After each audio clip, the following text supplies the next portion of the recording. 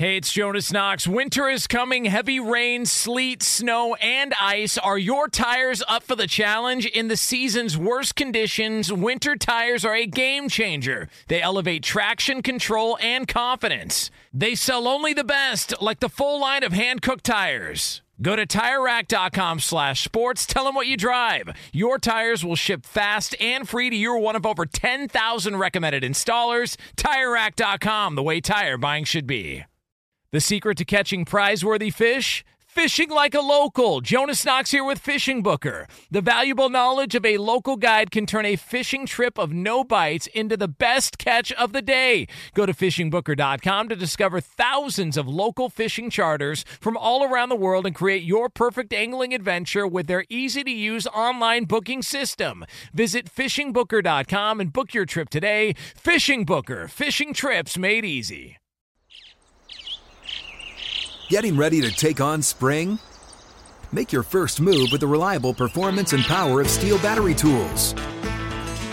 From hedge trimmers and mowers to string trimmers and more, right now you can save $50 on select battery tool sets. Real Steel. Offer valid on select AK system sets through June 16, 2024. See participating retailer for details.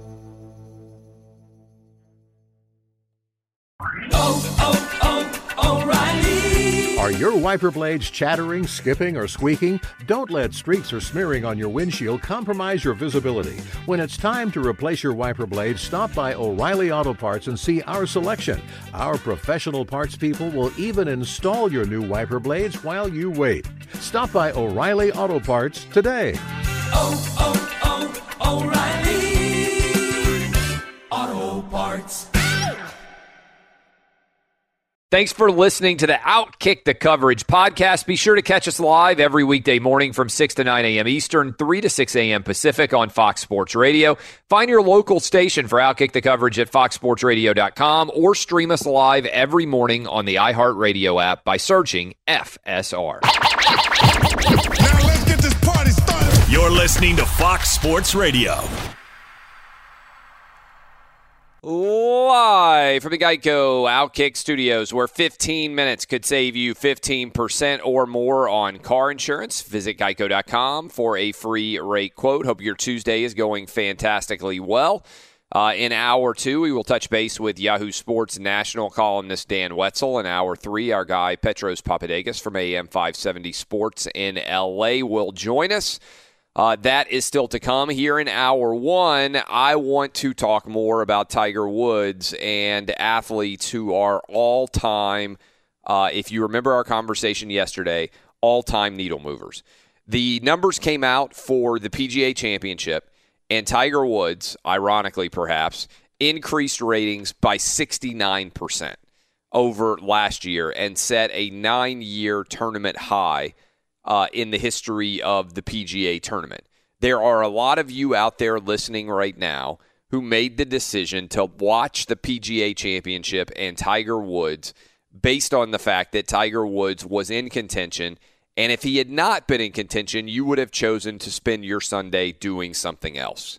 That is the ultimate definition of a guy who can move you based on his success in the sport. In other words, if it had been Brooks Koepka against Adam Scott and down the stretch Tiger Woods had not been involved at all, ratings would have been nearly 70% lower.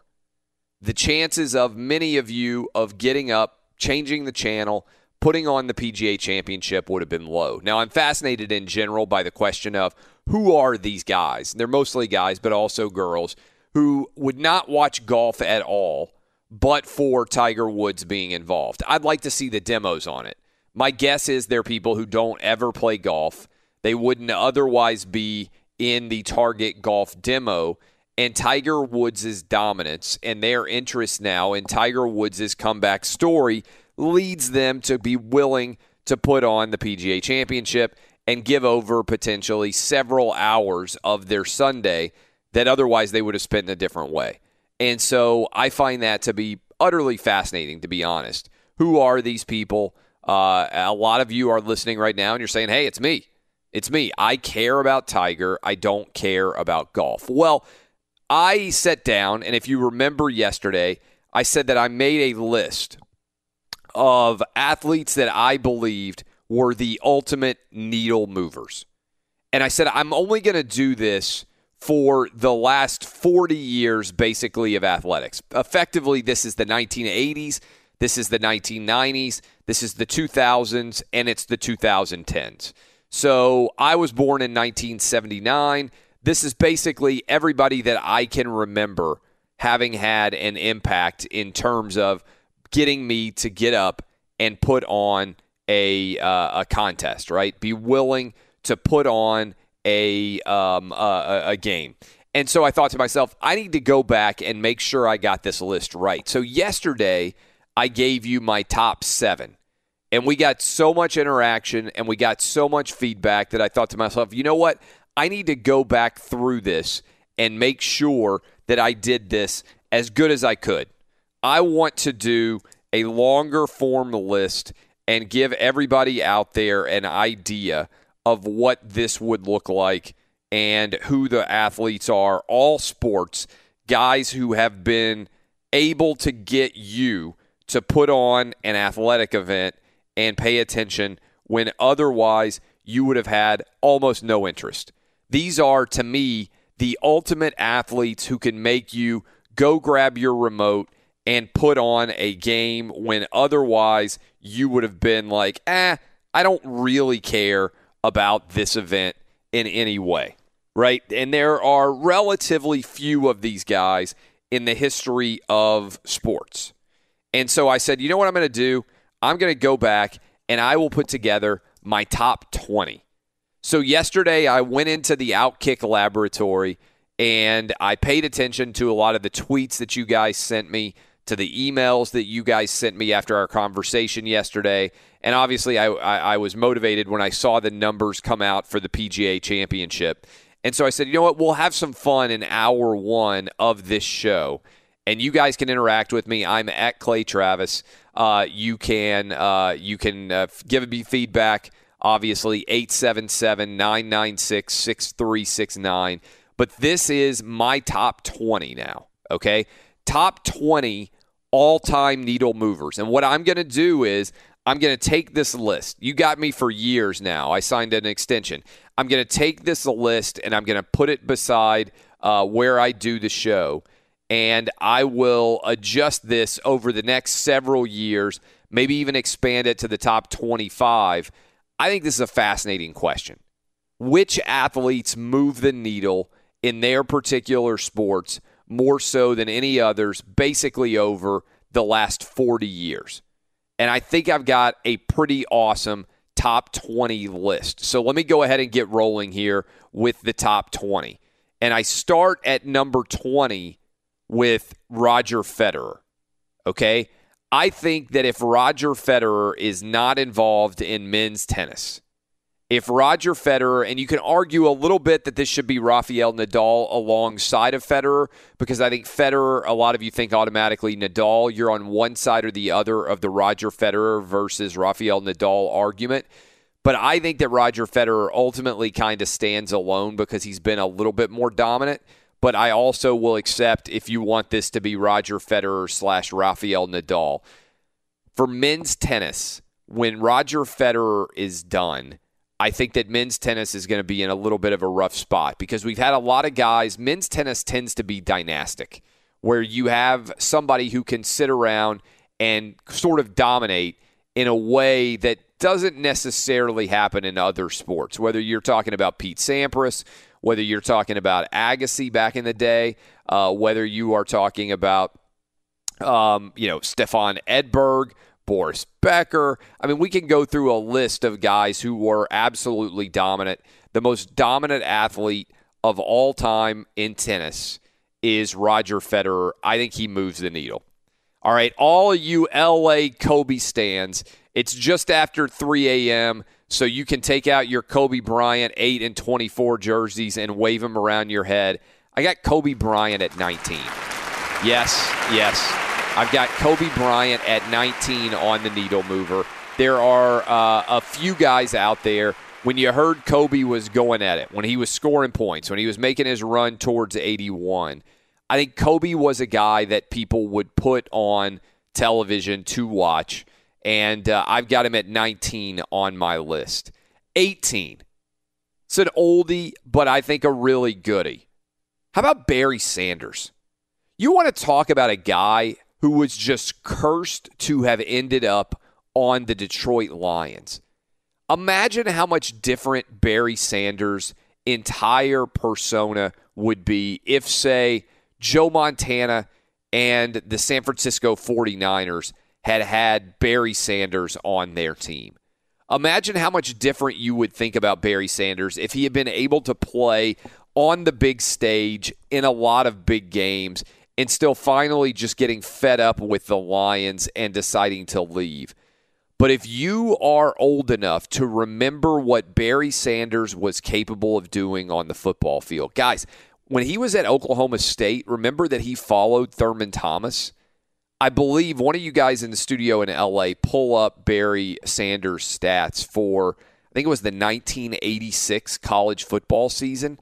They may be the single most remarkable collection of statistics in the history of college football. When we come back out of this break here in a minute, I'm going to get those Barry Sanders stats for you. For some of you out there who are young and have never heard what Barry Sanders was capable of, his game log in, I believe it was 1986 when he won the Heisman Trophy, I think it's the most remarkable season in college football history. Barry Sanders, 18 on my list. 17 on my list. This guy, I know we had all of the issues with drugs and needles and cheating and everything else. And that was one of the things I was trying to balance out on my list. Do I knock a guy because we know that he cheated? And ultimately my answer was no, because when we were in that moment, when you heard that Barry Bonds was coming up to bat during the final several years of his career, when he was going for 70 home runs, when he was hitting everything into McCovey's Cove out there in San Francisco, you couldn't miss seeing Barry Bonds come up to bat. And so I've got Barry Bonds at 17 on my list of all-time needle movers. And by all-time needle movers, I mean guys in the last 40 years. 16 on my list. When I was a kid growing up, I had 3 posters on the walls in my bedroom. I had Michael Jordan dunking from the free throw line. I had Eric Davis. I was a big Cincinnati Reds fan. I had Eric Davis, and I had this guy, and maybe I think one of the most iconic posed photos of all time. Again, not a photo that was taken inside of an actual sporting event, but I think maybe the most iconic photo ever taken in a staged manner. How about Bo Jackson wearing the shoulder pads from football with the baseball bat also over his shoulders? If you remember that photo, an unbelievable Bo Jackson baseball and football photo before Bo Jackson got hurt. If you are old enough to remember watching Bo Jackson play both baseball for the Kansas City Royals and football for the Oakland Raiders or the LA Raiders, it was a revelation. Bo Jackson did things that nobody else is capable of doing, running up the outfield wall. Remember when he made that catch? Running on Monday Night Football all the way down against, I think it was the Seattle Seahawks, all the way down the tunnel after he scored, and they said, my God, how fast is Bo Jackson? He is maybe the greatest single athlete of my life. Remember them telling a story about Bo Jackson. This is an amazing thing if you've been to the beach at all this summer. They said Bo Jackson could stand in water in the ocean that was waist deep. Okay, waist deep water. And he could squat and spring himself out of waist-deep water and do a flip. That's amazing to think about, the raw athleticism of Bo Jackson. I think he might be the greatest athlete of my life so far, just in terms of raw physical specimen athleticism, to be that good at baseball, I mean, he could have been a Hall of Famer in both sports. And to have his career come to a close, because I think that was a tackle by the Cincinnati Bengals, am I right? In the playoffs, his hip just yanked right out of socket. That is, okay, I'm running through my top 20 all-time needle movers. Those are my first 5. I will come back. We'll hit you with the Barry Sanders data, and I will continue the countdown. Tuesday edition, fun list, all-time needle movers in honor of Tiger Woods increasing ratings 69%. We started talking about this yesterday. I told you I was going to go through and make sure that I got this right. So here are my top bottom 5. Roger Federer, Kobe Bryant, Barry Sanders, Barry Bonds, Bo Jackson, 2019, 18, 17, 16. We'll continue the countdown. I'm Clay Travis. This is Outkick the Coverage on Fox Sports Radio. Welcome back, Geico Outkick Studios. Car shopping can be confusing with terms like dealer price, list price, and invoice. TrueCar shows you what other people paid for the car you want, so you can recognize a good price. When you're ready to buy a new or used car, visit TrueCar to enjoy a more confident car buying experience. Having some fun running through all-time needle movers in honor of Tiger Woods increasing ratings 69% for the PGA Championship. I gave you my top 7 yesterday, and we got so much feedback and so many people weighing in. Let me give you the criteria. Top, basically my lifetime, and I'm almost 40. I'm 39. So this is basically the 1980s, the 1990s, the 2000s, the 2010s. And really it kind of makes sense because I would say this is the age when sports kind of became so prevalent on television that you had enough options where it wasn't like, oh, there's only one game on, so I'm going to watch this game. You had cable, you had multiple different games, entertainment options, certainly as we move into the 2010s, where you could be watching Netflix, you could be watching just sitting around hanging out on the internet. You could be listening to your favorite podcast. By the way, go download ours, search out Outkick. All the cool kids are doing it. And so I think the time actually makes a lot of sense. And I was saying I was going to hit some of the details on Barry Sanders' 1988. It was 88, not 86, which might be the greatest individual football season of all time. And let me give you the rough outline here. In 1988, Barry Sanders with Oklahoma State set 34 NCAA records. He won the Heisman Trophy. He rushed for 2,628 yards and 37 touchdowns. And if you count his performance against in the Holiday Bowl, they used to not count bowl game records. He totaled 2,850 yards and 44 touchdowns. Because he had 5 touchdowns in the bowl game. Yeah, nobody has even come close to touching these numbers. And when you go through game by game, I think it was an 11-game season if you count the bowl game. It's mind-blowing.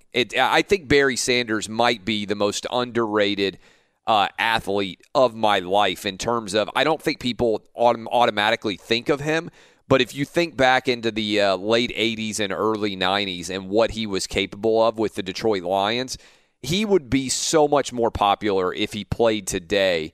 And we live in a highlight era where you could see all of his plays almost in the Instagram and Twitter and Facebook share universe. There were so many things he did that nobody else could do. And you have his stats. Do you have his game stats, Danny G? Yeah, these game-by-game stats are ridiculous. So the first game out the gate, September 10th, returned the opening kickoff 100 yards for the touchdown. Yeah, he returned kicks and punts as well. Yeah. Let's see. So 3 touchdowns, 2 touchdowns, 5 TDs in the third game, 4 touchdowns, 4 touchdowns, 2, 3, 2, 5. He broke the single season touchdown record with 31 for the season at that point versus Kansas on November 12th. The very next game, he followed up the 5 touchdown performance with 4 TDs, including an 80-yard touchdown run. The next game, December 3rd versus Texas Tech, 4 touchdowns again, back-to-back 4 touchdown games. And then, yeah, in that bowl game you mentioned versus Wyoming and San Diego, 5 touchdowns. Ridiculous. Yeah, kind of put into perspective. The guy played 11 games, and he averaged just shy of 260 yards rushing per game. You think about it's not like that. And by the way, the quarterback on that Oklahoma State team, Mike Gundy, the current head coach of Oklahoma State. So I think when I was going through thinking about the needle movers, I remember as a kid sitting back and just being in awe of everything Barry Sanders did. So Roger Federer, Kobe Bryant, Barry Sanders, Barry Bonds, Bo Jackson, top counting down from 20. At 15, I've got Serena Williams. And I think Serena probably for women's tennis. I'm not sure over the last 15 years, basically 20 years nearly, that anybody cared about women's tennis other than Serena occasionally playing Venus. I mean, there have been different women. Maria Sharapova is probably number 2 on that list for women's tennis players that make people kind of sit up and take notice. Interestingly, Anna Kournikova is probably pretty high up there too, just based on the fact that she was good looking, but she never really had a high level of success in terms of winning any kind of major. Wayne Gretzky.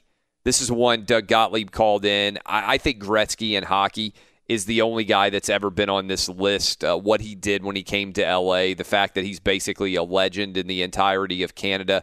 I've got Wayne Gretzky, 14 on my list.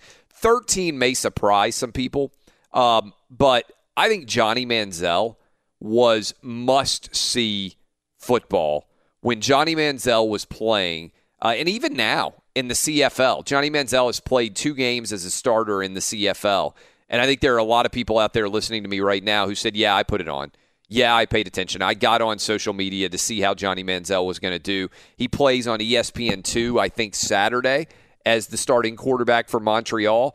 Even in the CFL, his first game that he started, it was the highest-rated CFL game of the year in America, and it doubled the average ratings for a CFL game. There are hundreds of thousands of people, even now, who will put on a Johnny Manziel game.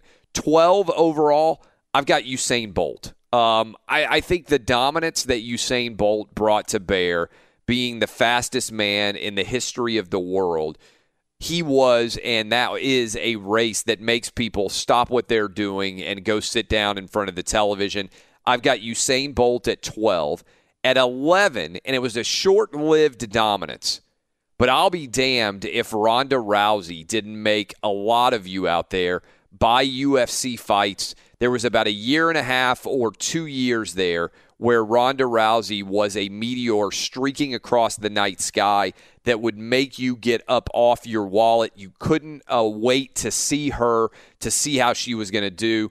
That is my 20-11. Roger Federer, Kobe Bryant, Barry Sanders, Barry Bonds, Bo Jackson, Serena Williams, athletes, all-time needle movers since 1980. Wayne Gretzky, Johnny Manziel, Usain Bolt, Ronda Rousey. Let me bring in Eddie Garcia, get the update, and then I'll keep my countdown going. All right, let's give you a Geico scoreboard from Major League Baseball, where the A's beat the Mariners 7-6. Oakland moves 2.5 games up on Seattle for the final wildcard spot in the American League. They're also now just 2 back of idle Houston for the top spot in the AL West. Braves sweep a doubleheader from the Marlins by scores of 9-1 and 6-1. Atlanta now has a full game lead on idle Philadelphia for the top spot in the NL East. Diamondbacks lose to the Rangers 5-3, while the Dodgers fall to the Giants 5-2. So Arizona still has that 1-game lead on LA atop the NL West. Colorado was off, but they pick up a half game, and they're also now just 1 game out in that NL West race. A couple of notes from the NFL. Chicago Bears agree to terms with first-round pick linebacker Roquan Smith, ending his holdout. He was the last remaining unsigned rookie. And New York Giants top pick running back Saquon Barkley suffered a mild left hamstring strain in practice, but the team says it's not considered serious.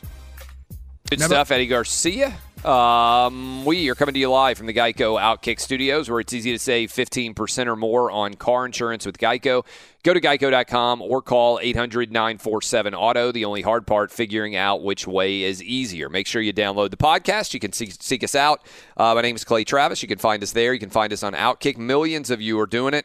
All the cool kids, make sure that you join the club and don't miss anything on this show. All right, so I'm counting down needle movers all-time needle movers in sports in honor of Tiger Woods, who obviously is going to be high on this list, counting down from 20. I did 7 yesterday, and there were so many people who weighed in, so many people giving feedback that I said I've got to expand this. At 20, Roger Federer. At 19, Kobe Bryant. 18, Barry Sanders. 17, Barry Bonds. 16, Bo Jackson. 15, Serena Williams. 14, Wayne Gretzky. 13, Johnny Manziel.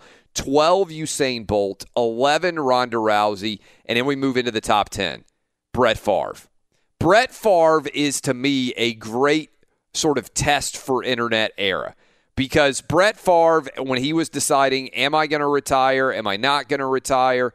Am I going to play for the Vikings? Am I going to play for the Jets? Am I going to come back and play with the Packers? Everybody would say, oh, we don't care about Brett Favre. We don't care about the obsessive coverage of Brett Favre. But I'm telling you, all of the numbers reflected that you did. When you talked about Brett Favre, there was a huge segment of the population out there that was obsessed with how Brett Favre was going to do. And then on the field, you never knew what you might get from one moment to the next with Brett Favre. He was the quintessential gunslinger.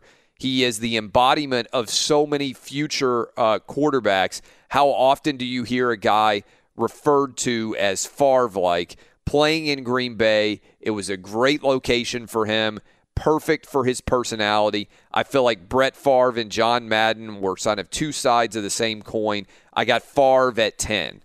At 9, LeBron James. LeBron, whether you love or hate him, is a guy who will move the needle. You tune in to see what's going to happen to LeBron. He's had the decision 1.0. He's had the decision 2.0. Now he's had the decision 3.0. He wasn't getting enough attention maybe, so he decides, I'm going to move to L.A., the number 2 media market in the country. I'm going to become a mogul. I'm going to go out to dinner with Al Pacino. I'm going to go out to dinner with Leonardo DiCaprio. Every little move in L.A. is going to be chronicled. I'm telling you, LeBron is number 9 on this list. How about number 8? And this is our first duo, Magic Johnson and Larry Bird. It's amazing when you think about the rise of the NBA, that when Magic Johnson and Larry Bird entered into the NBA Finals and many of the NBA playoff games were carried on television on tape delay. They weren't even on live television. That's how far down the food chain the NBA was before Magic Johnson, which would, again, have been the greatest name for a porn star of all time, Magic Johnson and Larry Bird made the NBA. Jordan took it to another level, but Magic Johnson and Larry Bird made the NBA a relevant national story. They took it from tape-delayed playoffs to regular season must-see, and certainly in the playoffs, they took the East and the West Coast, the Lakers and the Celtics, and they made everybody care. Magic Johnson, Larry Bird, number 8 on my list. In the 7 spot, if you remember when these guys were going back and forth in their home run race, even though we later found out that they were cheating, that they roided up, Mark McGwire and Sammy Sosa made you rush to your television during the great home run chase. Was one of these guys going to be able to beat Roger Maris? They went back and forth on live television. They would cut in for every one of their at-bats. Mark McGwire and Sammy Sosa. It was a very short-lived blip on the radar, but those guys in their pursuit of Roger Maris must-see television. You would drop whatever you were doing to get in front of your television as these guys went back and forth to see who was going to end up with the home run title. Number 6, I have been lots of places in my life where sports stars show up. I have never seen anything like the environment when Tim Tebow walked into Radio Row in the midst of Tebow mania. I have also seen at SEC Media Days so many different athletes over the years come in and coaches. The only 2 guys I've ever felt it be electric when they were in the building, Tim Tebow and Johnny Manziel. Everybody carried themselves differently. If you have heard the phrase in your life, which I'm sure you have, Elvis has left the building. I think Tim Tebow during the peak of Tebow mania and Johnny Manziel as well, but Tebow in particular, his Tebow mania carried into the NFL when he won a playoff game, beat the Pittsburgh Steelers, and it was remarkable. You have to watch this guy play. Every game came down to the fourth quarter. Everything that he did with the Florida Gators, I have never seen a guy create mania like Tim Tebow did. It was all the rage. Everybody had an opinion, from his religious connections, kneeling and praying, to everything surrounding Tebow mania. Tebow is number 6 on my all-time needle movers, going from the 1980s, the 90s, the 2000s, and the 2010s. Guys who made you put on television and sit back and watch. All right, I will continue. I'm going to go ahead and give out the phone number. You guys can load up the phone lines. I'll give you my final 5 when we come back. Final segment, 877-996-6369. These are the Outkick 20 best needle movers of all time in honor of Tiger Woods, increasing rating 69%. Nice work there on the PGA Championship. I am Clay Travis. This is Outkick the Coverage. Thanks for spending your Tuesday morning with us here on Fox Sports Radio. Live from the Geico Outkick Studios, final segment, breaking down all-time needle movers in the world of sports. 1980s, 90s, 2000s, 2010s, guys or girls in the world of sports who would make you change the station if you knew they were on, if you knew they were in the midst of going through one of their great runs. If you're just hanging out with us, I encourage you to go download the podcast. You can hear me break this down. I did it yesterday in hour 3 in honor of Tiger Woods' PGA Championship. I sat down, I started jotting out my list. There was so much feedback on my top 7. I said, you know what, I think I got a top 20. And so here we go quickly. Roger Federer, 20. Kobe Bryant, 19. Barry Sanders, 18. Barry Bonds, 17. Bo Jackson, 16. Serena Williams, 15. Wayne Gretzky, 14. Johnny Manziel, 13. Usain Bolt, 12. Ronda Rousey, 11. Brett Favre, LeBron James, Magic and Larry Bird tied at 8. Maguire, Sosa tied at 7. Tim Tebow, 6. Here we move into the top 5. Another 2 guys who are tied. Peyton Manning, Tom Brady. I feel like it's almost impossible in the same way that you can't say Maguire without Sosa, that you can't say Magic without Larry Bird. I think it's hard to talk about Peyton Manning without also talking about Tom Brady. And I know Peyton Manning's been retired for a couple of years, but I would imagine most of you feel the same way. I think you could make an argument that Peyton Manning, Tom Brady is the greatest rivalry in sports head-to-head with Magic Johnson and Larry Bird that maybe we have never seen. I think you could make Federer, Nadal. You could go back in time and end up with other guys. But to me, the way to test this is it possible to talk about Tom Brady without, within a couple of sentences, also talking about Peyton Manning? And vice versa. Is it possible to talk about Peyton Manning without, within a couple of sentences, talking about Tom Brady? I think the answer is no. Both of these guys, if you were a Manning guy or if you were a Brady guy, you didn't just watch your guy. You watched the other guy so you could argue your guy was better. They defined the NFL for about 15 years. The most successful and dominant 15-year stretch in the history of the NFL, nearly 20-year stretch, was helmed up by Peyton Manning and Tom Brady. I think when you go back and they write books, they are going to say the golden age of the NFL, the faces of the NFL at that time for basically nearly a 20-year period were Peyton Manning and they were Tom Brady. I've got them at 5. 4 is a guy that I think I missed on my initial list. 4 is a guy that I'll acknowledge I missed on my initial list, and then you guys blew me up on Twitter. You were making arguments. I took a step back and I said, you know what? You're right about this guy, Michael Phelps. Michael Phelps, nobody even cares about swimming.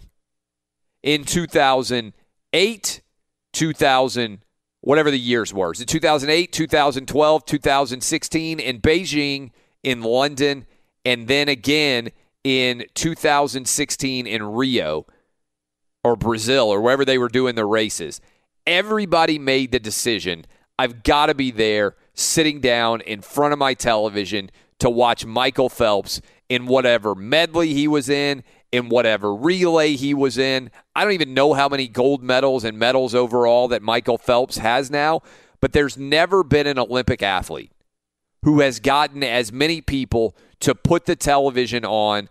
I mean, people would set their DVRs when he was in Beijing and make sure, same thing in London, that they didn't even know what was going to happen in 2008 and 2012 and stay up late at night to watch it live in replay so that they could experience the joy of knowing what Michael Phelps was capable of. I hope Phelps is going to come back in 2020.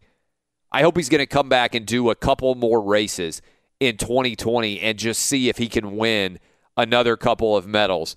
I would love to see it. Michael Phelps, number 4 on my list. Number 3, if you are a fan of boxing, I hope you are old enough to have experienced Mike Tyson when he was the baddest ass man on the planet. Some of you out there are like, where's Floyd Mayweather? Where's Conor McGregor? None of those guys ever in the history of boxing has compared to Mike Tyson as a needle mover back in the day. Mike Tyson would put on those black leather shorts and he would walk into the ring with just a white towel with a hole cut in it, and you had no idea what might happen. I mean, you think if you're my age, that Mike Tyson video game, Mike Tyson was an icon. I mean, you could not escape Tyson and everything surrounding him. He was a circus. Nowadays, a lot of you might know him from the Hangover movies. He's kind of become this lovable, kind of jokester in his later years. This dude was a trained assassin in the 80s and the early 90s. He went to prison, which would have been, can you imagine in a modern social media age? I mean, this dude went to prison for rape. It was an unbelievable story. Mike Tyson, he's number 3 on my list. Number 2, the guy who set off this list, Tiger Woods. The reason why I thought about this at all was sitting watching the PGA Championship. Tiger Woods, I believe, number 2 all-time needle mover. And number 1, 1980s, 90s, 2000s, 2010s, the number 1 needle mover in the Outkick history of sports needle movers, Michael Jordan. These are my 20. You can react to them. Michael Jordan, here's a couple of stats for you. Jordan in 1998, 35-plus million people watched Game 6 of the Chicago Bulls against the Utah Jazz. A few years later, without Michael Jordan in the NBA Finals, 8 million people watched the NBA Finals between the San Antonio Spurs and the New Jersey Nets. You just heard that. I want you to think about that for a minute. 8 million people watch Spurs and Nets. 35 million watch Bulls Jazz. We've never seen a drop-off like that in the history of sports. Michael Jordan's audience is still unrivaled. People want to talk about LeBron. LeBron doesn't hold a candle to the interest that Michael Jordan brought to bear. Here's a great stat for you. LeBron Game 7 against the Warriors. Kobe Game 7 against the Celtics. Both of those games, millions and millions of fewer viewers than Jordan in 98 going up against the Jazz. And that's despite, this is an amazing stat, despite the fact that there are 50 million more people living in America now than were living in America in 1998 when Jordan played. The share of the audience that Michael Jordan brought to bear in the NBA has never been seen before, and I legitimately doubt whether it will ever be seen again. Michael Jordan, all-time number 1 on this list, needle movers. 877-996-6369. I will take your calls Who should I go to? Let me go to the crew first. Yeah, and I was take your going to say top of the hour. To begin the top of the hour, 877-996-6369. That's my 20. Thoughts from you guys, Danny G. Well, I'll give credit to the two listeners who tweeted both of these in. Yesterday, Chris tweeted Michael Vick, and that was also a name that I had written down while you were doing the top 20. Jonathan tweeted the show yesterday, and he wrote #redneck superhero. You know where he's going with this? Probably Dale Earnhardt. Yeah, Dale Earnhardt. He says, number 3 changed the sport. They went from 30,000-seat venues to 100,000-seat sellouts because of number 3. Yeah, I'm not enough of a NASCAR expert. I'm going to be honest with you. Several people told me Earnhardt should be on the list as a needle mover. NASCAR's in such a rough spot right now. It's hard for me to kind of give anybody that many props, but I think Earnhardt is a decent one. What about you guys, Eddie Garcia, Roberto, anybody else that you think should be on the list? No, I just would have switched Bo Jackson with Manziel on your list. Yeah, I think you could make an argument. There's some people who are already weighing in, fired up that I don't have Bo Jackson high enough on this list. And that's one of the good things about the list. I mean, I think this is one that I'm going to keep, like I said, I'm going to put it off to the side, and I'm going to continue to kind of adjust it as more and other games and things evolve. I think you can make an argument I was too low on Bo Jackson. I mean, look, that's the thing about a list, right? It's never flawlessly done. I'll also write this out and put it up on Outkick so you can Google it and go see it for yourselves and kind of look at it. Eddie Garcia, anybody that you think should have been on this list that wasn't? I can't think of any names that you have excluded. I also, like Roberto, wouldn't have had Johnny Manziel. I don't think that high. But as a hockey fan, I was warmed to hear that Wayne Gretzky is at least on the list. So I was glad to hear that. Johnny Manziel is, I mean, I think you could flip Johnny Manziel and Bo Jackson. I mean, I think that part of it is the age. Like, as we move into this modern age, I feel like it's much more common for you to get on Twitter or Facebook and actually be told, hey, this is going on, and you flip over and you watch it. And that's kind of the way that Johnny Manziel was. Johnny Manziel and Tebow, to me, are two sides of the same coin. The 3 best and most entertaining SEC football players that I have ever seen at quarterback, Cam Newton, Tim Tebow, and Johnny Manziel, all kind of happened bang, bang, bang in the same era of SEC dominance. I'll take your calls, 877-996-6369. You guys can weigh in. My 20 best needle movers in the 80s, the 90s, the 2000s, and the 2010s. I'm Clay Travis. Thanks for hanging with us here on Outkick the Coverage. Be sure to catch live editions of Outkick the Coverage with Clay Travis weekdays at 6 a.m. Eastern, 3 a.m. Pacific on Fox Sports Radio and the iHeartRadio app.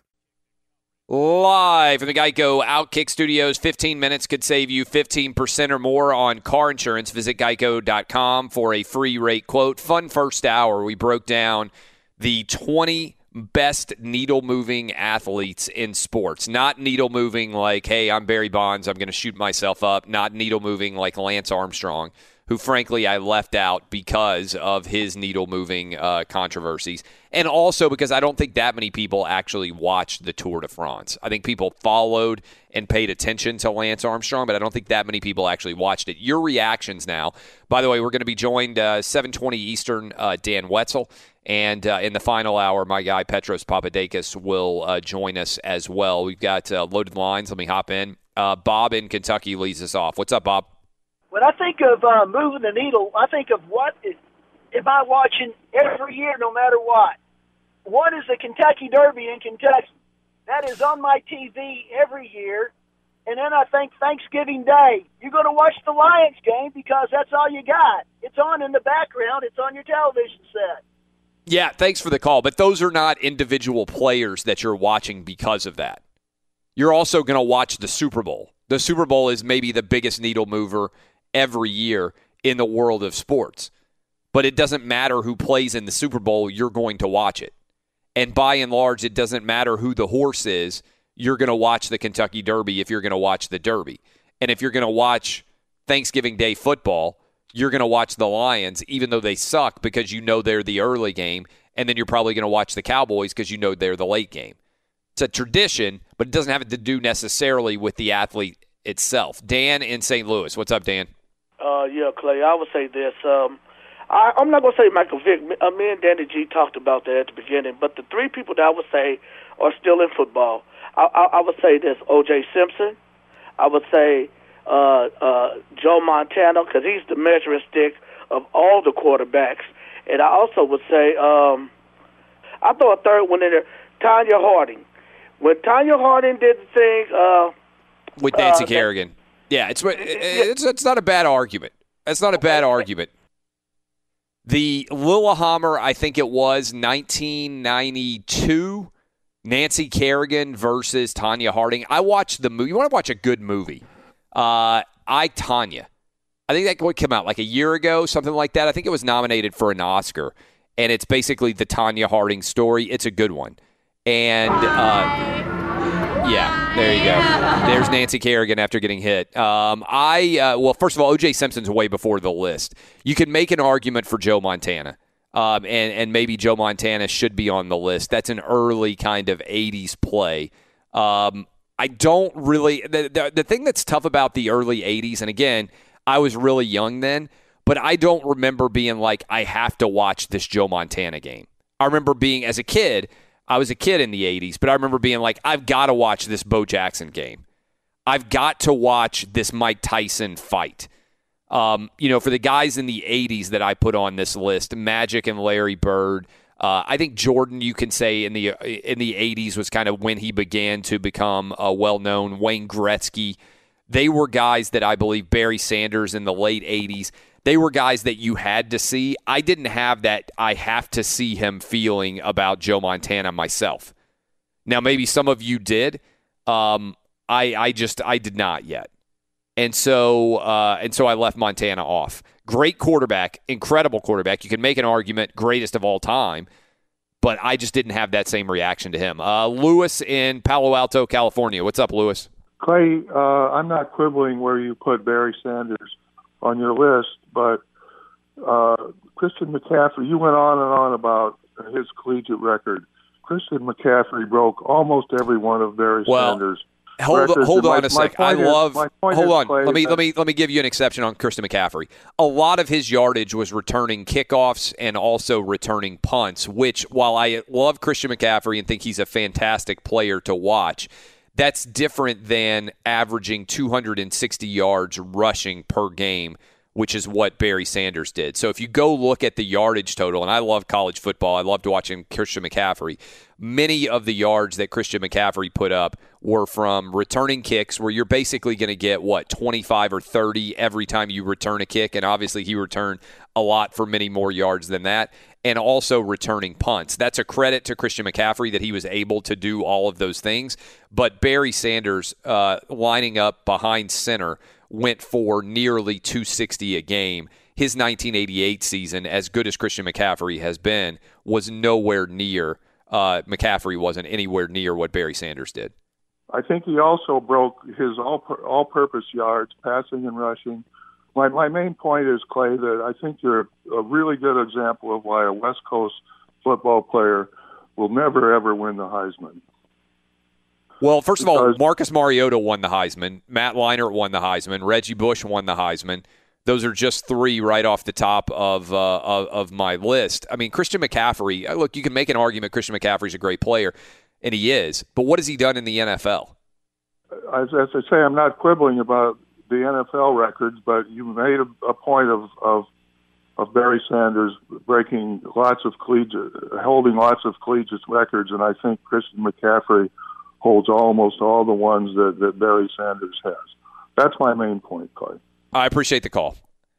All due respect, I think if you're arguing that Christian McCaffrey is better than Barry Sanders, you are insane. Clay, this just in, they're telling us that Reggie Bush did not win the Heisman Trophy. Yeah. Reggie Bush won the Heisman Trophy in my mind. The fact that his family got a nice beach house, more power to him, right?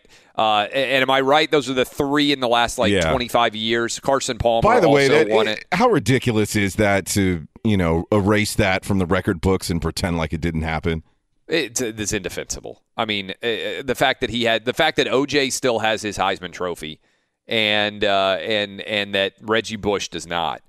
one USC running back who committed double murder still has his Heisman Trophy. The other one his family got a nicer beach house. I think that's crazy. I also think it's crazy that nobody got the Heisman Trophy that year. I watched college football. Vince Young deserves the Heisman Trophy. If we're going to take it away from Reggie Bush, then we should give it to Vince Young. I hate when we take one of these titles away.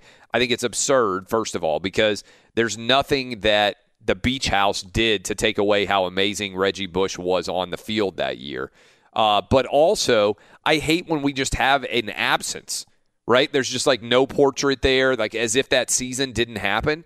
It's so stupid to take that trophy away. I hope at some point in the future they revise that decision and just give him back the Heisman Trophy. It's so dumb that they ever took it away. But look, I mean, Christian McCaffrey's a great player.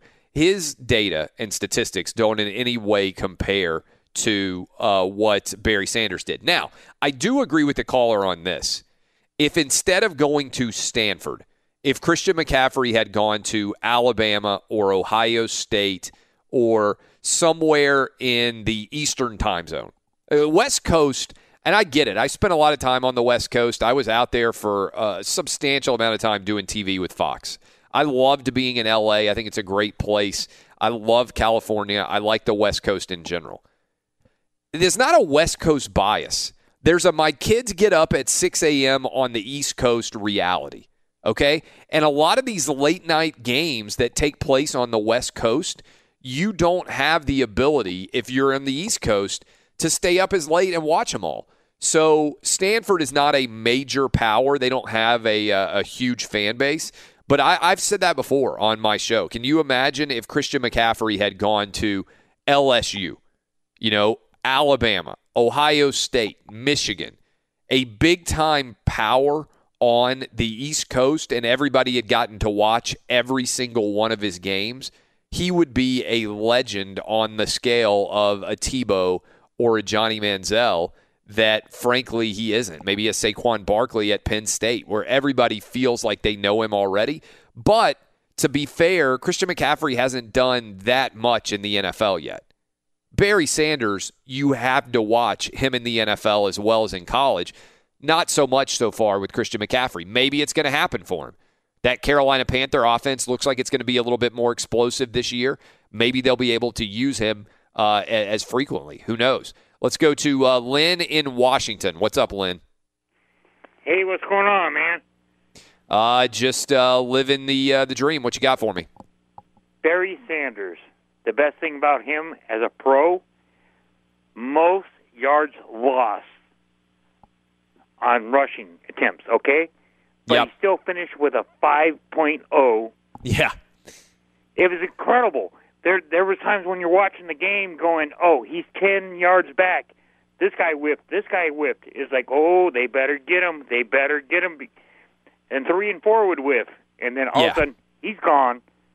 I wish we had, if I could go back in time and make Barry Sanders be born in 1990, as opposed to when he was 68, like 20 years later, if we could have had Barry Sanders be born in 1988 instead of 1968, I feel like his legend would be on an entirely different level because Barry Sanders was made for the social media era. Sort of like Pistol Pete. If you could go back in time for guys who were a lot older than me and grew up watching Pistol Pete Maravich, his game was made for the modern era.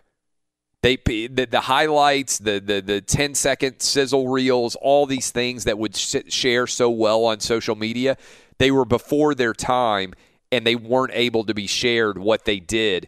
I feel like Barry Sanders maybe is the number one athlete in football that I think of who I would love to have seen in a social media era.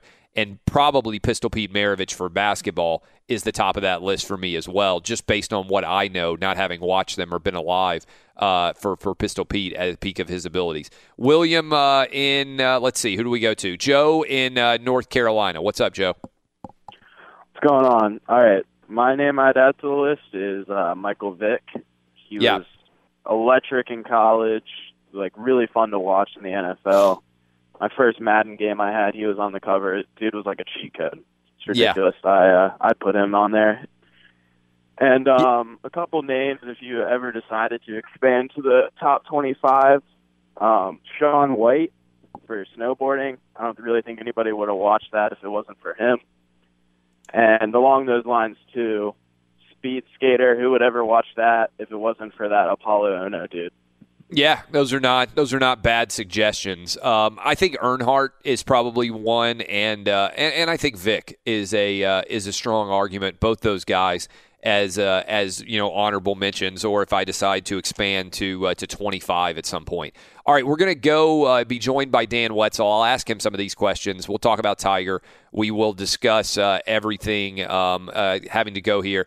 Paul Pabst has texted me. He says he's firmly on board. He's written about it, talked about it, the fact that it's absurd that Reggie Bush ever lost his Heisman Trophy.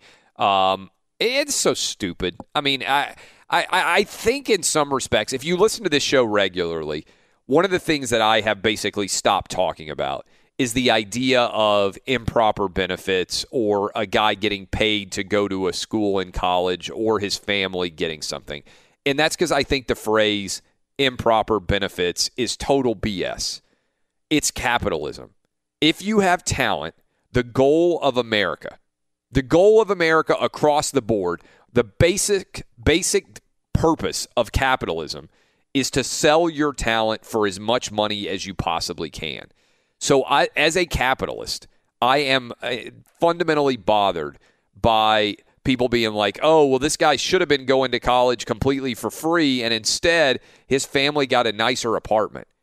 Get out of here. All right? That goal of capitalism is to get as much compensation for your talents as you possibly can. This idea that Reggie Bush isn't the Heisman Trophy winner or that he ever had to give up the Heisman Trophy is one of the most ridiculous, immoral, stupid things that has happened in the last 15 years of college athletics. I am Clay Travis. This is Outkick the Coverage. Up next is going to be Dan Wetzel, Yahoo Sports national columnist. Appreciate all the feedback, all the interaction. This is Fox Sports Radio. Welcome back. Geico, Outkick Studios. Car shopping can be confusing with terms like dealer price, list price, and invoice. TrueCar shows you what other people paid for the car you want so you can recognize a good price when you're ready to buy a new or used car. Visit TrueCar to enjoy a more confident car buying experience. We bring in Dan Wetzel now. I'm confident he's going to be good. Dan, we were just running through at the first hour of the show the best needle movers in sports. And you're around my age, so this was basically the 1980s, the 90s, the 2000s, and the 2010s. And I'm putting you on the spot a little bit, so I'll give you like my top 5.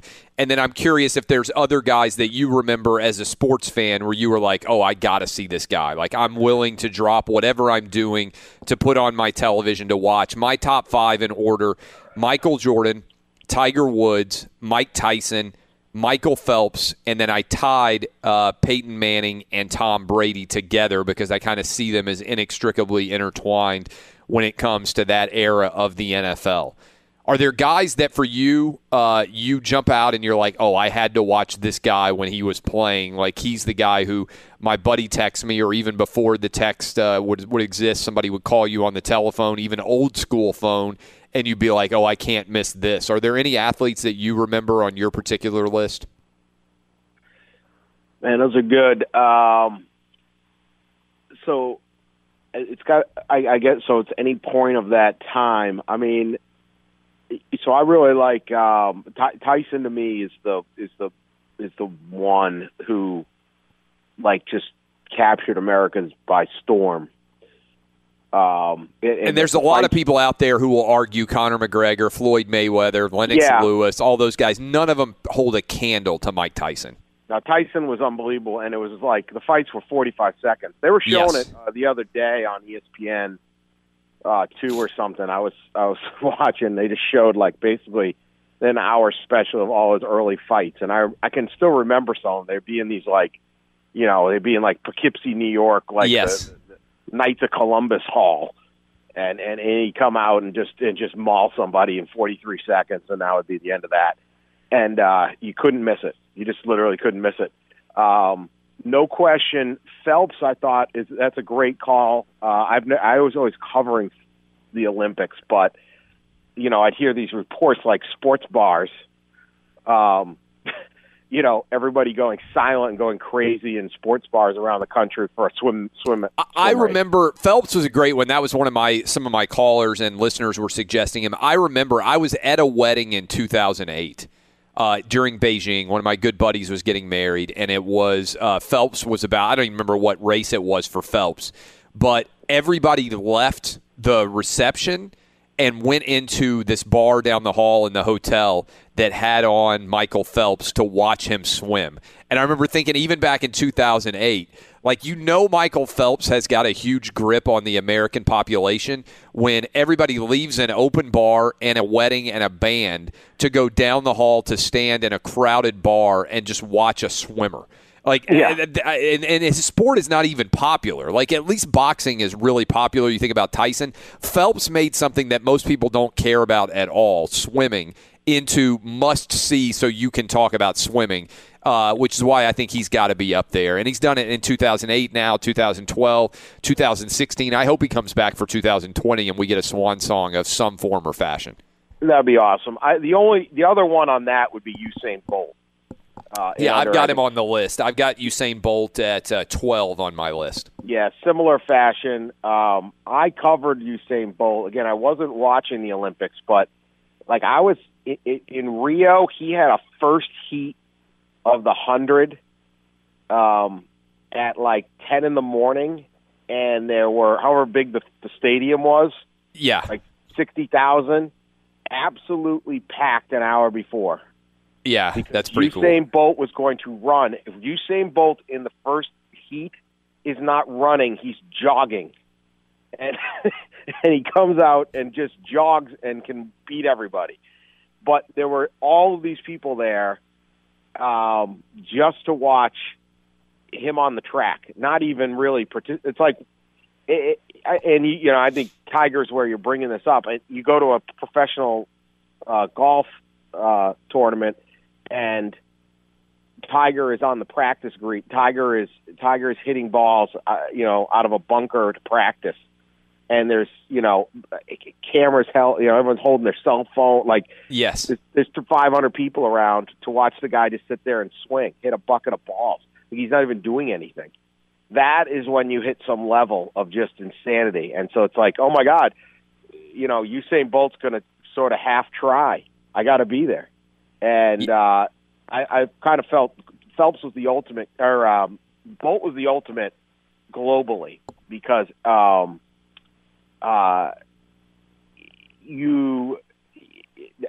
this is a kind of funny story, but I was going to cover one of his races, and this was in Rio again, and I met this guy in the security line who was a sports writer from Pakistan, and so I don't know the biggest city in Pakistan, but he worked in that city, and he worked at the newspaper.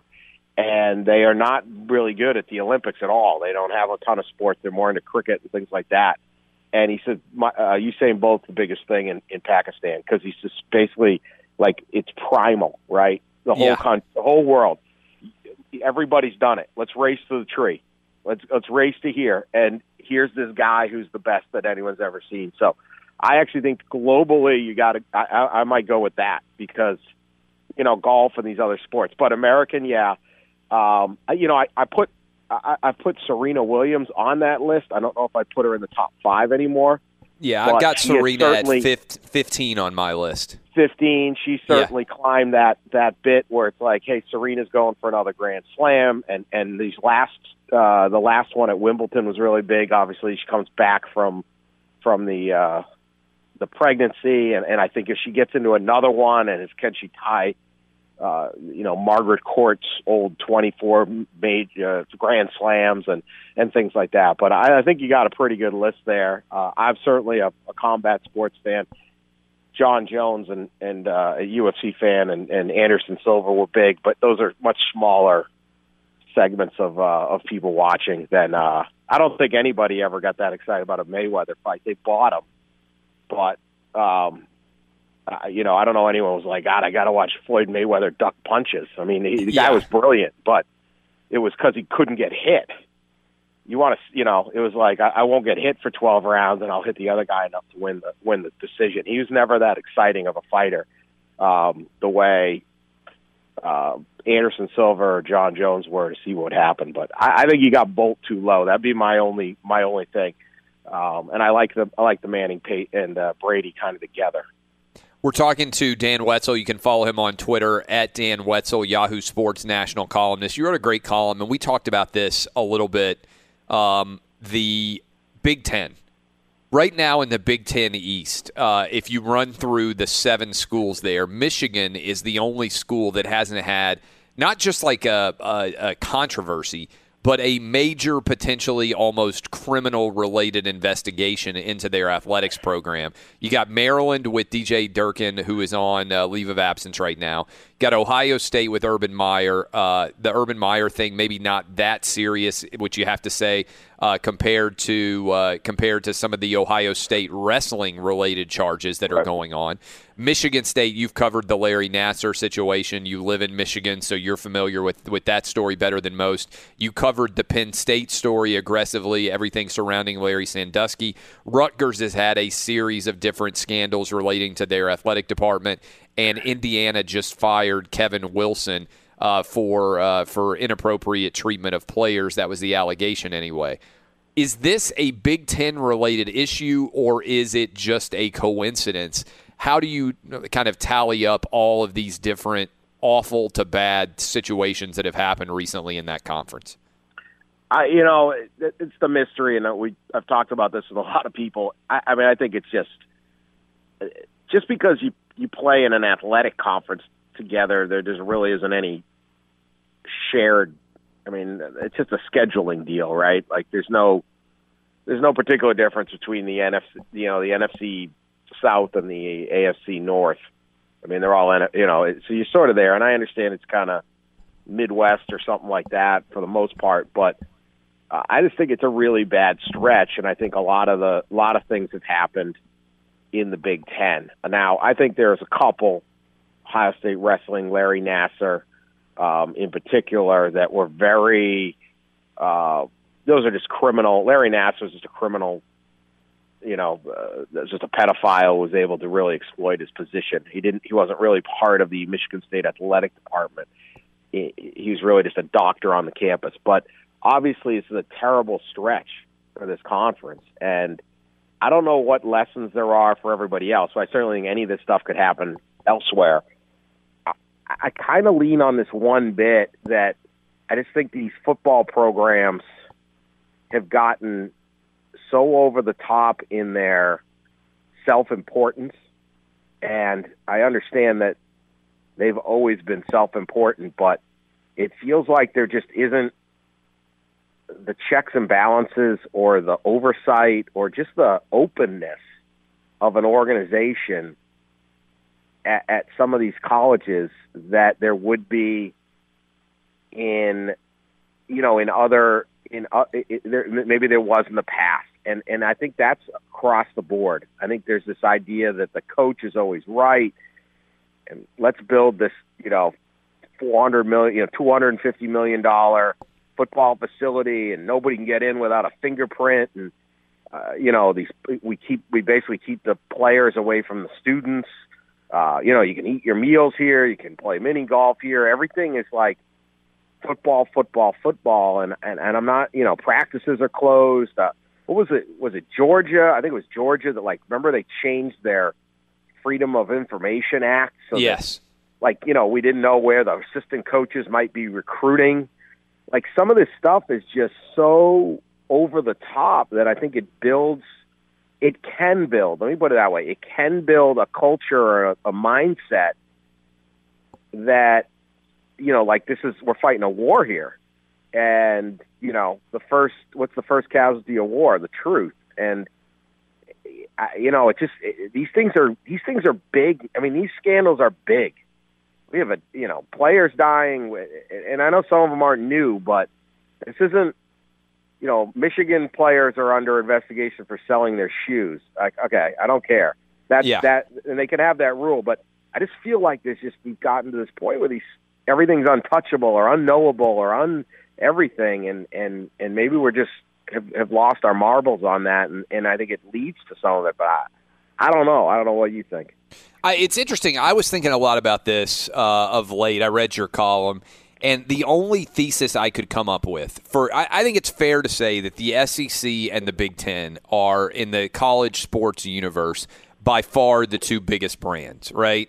And they mirror each other. They're both middle parts of the country, the Midwest by and large, and the South.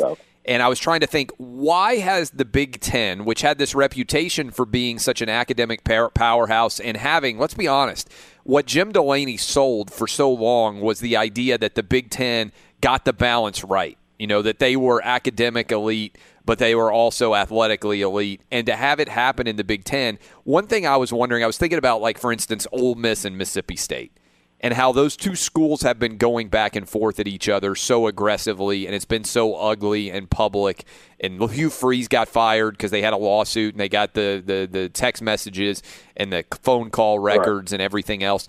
And I wonder on some level whether the hyper-competitive rivalries in the South have kept big, huge, ugly stories from happening, not because they're morally better, but just because if something really, really awful is happening at Alabama, people at Auburn find out about it, and they publicize it, and they use it against that school, right? I mean, in some way, that the negativity of the rivalries and the intensity of the rivalries has kept really awful things from happening. Now, maybe it's just coincidence, and maybe that is it. But I wonder whether, like, everybody is so obsessed 365 days a year with Alabama-Auburn that every possible little pinprick of potential scandal gets poured over and examined. And moreover, you've got media. Mississippi's a great example where you basically have people doing investigations who are in favor or opposed to respective schools. And so as a result, you might be buying players, but I'm with you. I just really don't care about improper benefits. I said that in the earlier in this part of the show. We were talking about electric players, and somebody brought up Reggie Bush and how stupid it was that his Heisman Trophy got taken away because his family had a nicer beach house while he was playing at USC, like how dumb that was. Right. Is there any possibility there that could be maybe one reason? Or, again, your answer could just be it's just random and it just has happened to happen all these places? I mean, I think it's some of that. Let's put it this way. We hear yesterday, Zach Smith was also arrested for a DUI. And nobody knew about it, hadn't made the media. I don't know that an assistant coach in a suburb of the town, it's not like he got arrested for a DUI in Montana on vacation in the summer. Right. And no one was checking, and found Zach Smith. I mean, it's pretty, there's a lot of Zach Smiths, but in Dublin, Ohio, which is his hometown, and very nice suburb right next to Columbus, that doesn't come out. Interesting. Does nobody? But I don't know that it isn't this. I think it's random, but I think we've gotten to this point where there's this sort of. I don't know. It just feels like if you're mistreating the players the way you have multiple allegations here. You have the Maryland case. Like this is, young man passes away. You have the Indiana case with the abuse. You have Illinois had they eventually fired their head coach a couple years back because Beckman because the school said he was discouraging players to get medical treatment. Right, like how, did it take too long for that? Is there a mindset with these coaches that are just too far? Where it's like we're trying to build the culture to win, and we have to do everything. I mean, some of this stuff's just ridiculous, and it goes kind of part of it. It just goes to the basic uncomfortable construct of college athletics. You would never invent this thing. Now, I love it, but you would never invent it.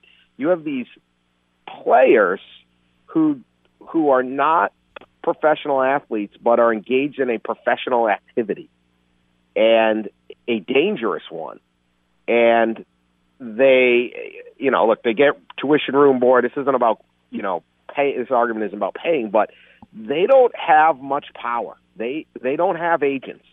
They don't have a union like the NFL does. The amount of practices and the kind of practices you can do in college football is much tougher than you can do in the NFL. You can't just line guys up and do Oklahoma drills every single day in the NFL. You don't have full pads and stuff like that in the spring. These guys get time off and get more things because they're able to collectively bargain and say, hey, these are the rules that we need. Where in college football, you basically got to shut up because they'll just replace you in a second. No player has any power to really stand up. And so the only ones who do are disgruntled, quote unquote, are getting thrown off the program. Because if you're really good, you're trying to shut up and get to the league. And if you're not that good, you're trying to just keep your scholarship. So and it used to be that way in high school. It still can be in a lot of high school football where the high school coach has all the power. I'm going to decide your thing. And if you go to other ways around the world that they train athletes, and even in other sports, you have a club system where you're able to move around. You know, if you're a soccer kid or you're able to stand up, you basically have some kind of professional rights because you're part of a professional organization. And perhaps they don't treat you that same way.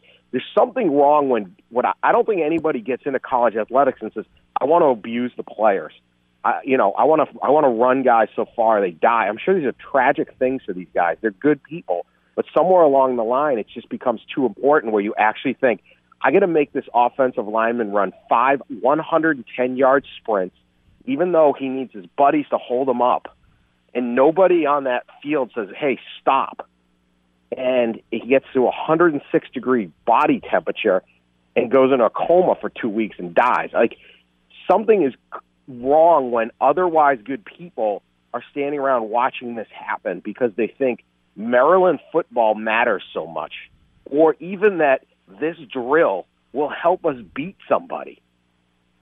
We got to get one more win. That's where I think something's wrong with college athletics, and I think there's just a lack of oversight, or people even just, if everybody works inside the same building, they drive into this super secret facility and spend 18 hours a day there, it can make you think it does matter, and you can make you think it is important. And, I don't know that was the case in the past with college football when it was really more part of college. I hate these facilities they built because they're really about segregating the players away from the student body and keep the world away from the football facility. I just don't think it's a healthy environment, and I'm not saying it's A to B here, but I do think it plays a part in it. Good stuff as always. Dan Wetzel, Yahoo Sports national columnist. Eddie Garcia, what you got for me? Well, Clay, let's give you a Geico scoreboard. The A's edging the Mariners 7-6. Oakland moves 2.5 games up on Seattle for the final wildcard spot in the American League. Oakland's also now just 2 back of Houston for the AL West lead. Braves sweep a doubleheader from the Marlins by scores of 9-1 and 6-1. Atlanta now has a full game lead on idle Philadelphia for the top spot in the NL East. Diamondbacks lose to the Rangers 5-3, but the Dodgers fall to the Giants 5-2. So Arizona still has that 1-game lead atop the NL West on LA. And also now on Colorado with the Rockies having the night off. They picked up a half game to move 1 game back. News from the NFL where the Chicago Bears agreed to terms with first-round pick linebacker Roquan Smith ending his holdout. He had been the last remaining unsigned rookie, and New York Giants top pick running back Saquon Barkley suffered a mild left hamstring strain in practice. It's not expected to be serious. Great news, there's a quick way to save money. Switch to Geico. Go to geico.com, and in 15 minutes you could save 15% or more on your car insurance. Now back to Clay Travis in the Geico Outkick the Coverage studios. Animal Thunderdome next. Outkick the Coverage, Fox Sports Radio. Be sure to catch live editions of Outkick the Coverage with Clay Travis weekdays at 6 a.m. Eastern, 3 a.m. Pacific.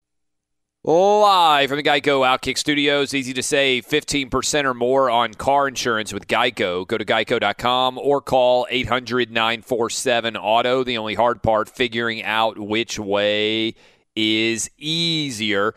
Cue the music, boys. It's time. We got the Animal Thunderdome.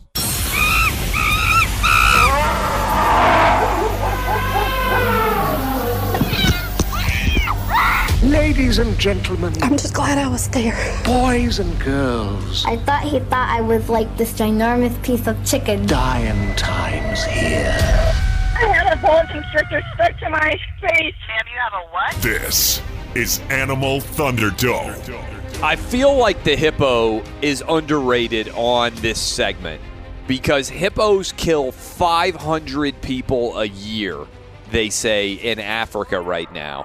And this was a tough break. A tourist from Taiwan was taking pictures at a lake in Kenya on Sunday, and he was attacked and killed by a hippo just hours before a local fisherman was also mauled to death in the same area by another hippo.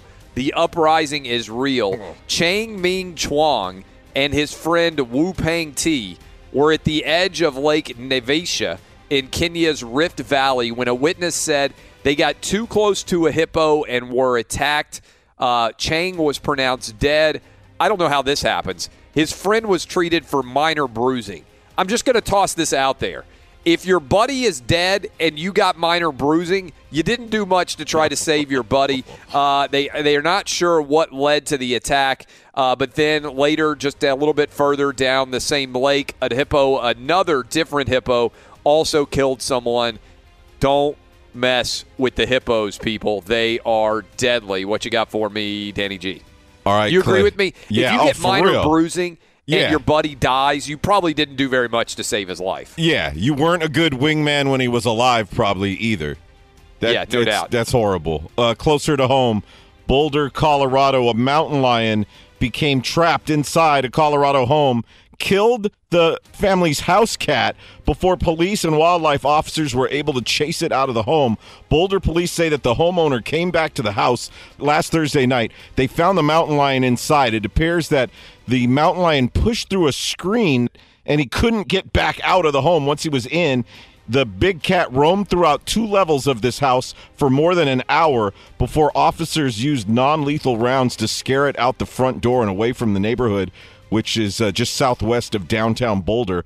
The Boulder Police Department tweeted a photo of the mountain lion inside next to the couch, along with a reminder to residents to keep ground-level doors and windows closed and locked. So imagine your cat, Fifi, Clay, and you come home and your cat's shredded to 100 pieces by a mountain lion. Well, the cat's rough. You know, the other thing that would happen there is like somebody would have like a little poodle, and the poodle would think, oh, this is my house to protect, thinking, oh, the mountain lion's not going to go mountain lion on me because they don't know probably what one of those things is.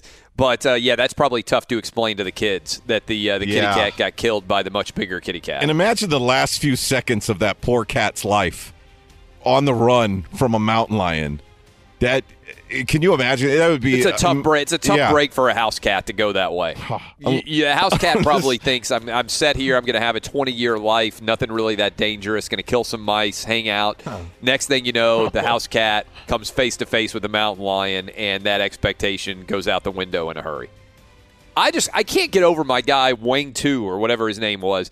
We want to hear you say the names again. I think I might have just deleted that. But I got to be honest with you.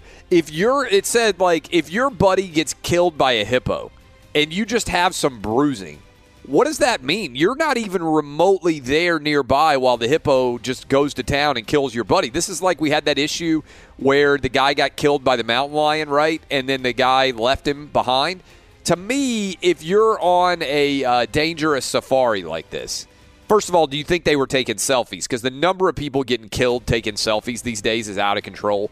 I bet they were trying to get the hippo in the background of their selfie, and the hippo was just like, I don't want to take a picture today, and I'm going to kill you.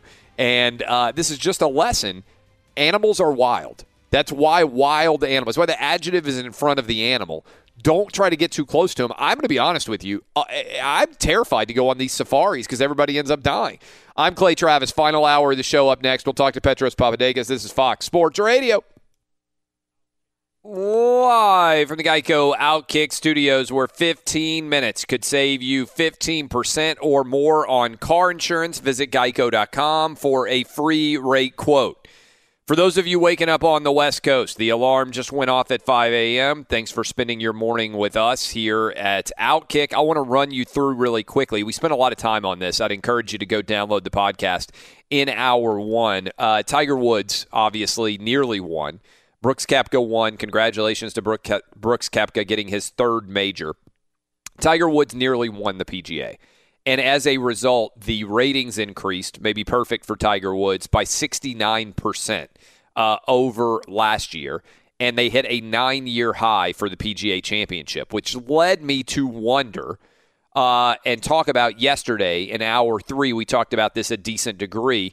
what are the top needle movers in the world of sports for the 1980s, the 1990s, the 2000s, and the 2010s. I'm 39. A lot of you out there younger, a lot of you out there older as you start off your day. And I think that's really kind of the cable era, for lack of another way of putting it. And so in the cable era, sports proliferated. You had the ability to watch a lot of different events as opposed to only having, let's say, one game on in the 60s and the 70s, so everybody has to watch the same game. Now a lot of you get the opportunity to watch a variety of different games, a variety of different athletes. Tiger is, for golf, unquestionably the biggest difference maker when it comes to ratings. There are other guys and girls out there, and so this was my top 20, my effort to create an all-time needle mover list. From 20 in reverse, Roger Federer, number 20. Kobe Bryant, 19. Barry Sanders, 18. Barry Bonds, 17. Bo Jackson, 16. Serena Williams, 15. Wayne Gretzky, 14. Johnny Manziel, 13. Usain Bolt, 12. Ronda Rousey, 11. Brett Favre, 10. LeBron James, 9. Magic and Larry Bird as a combo at 8.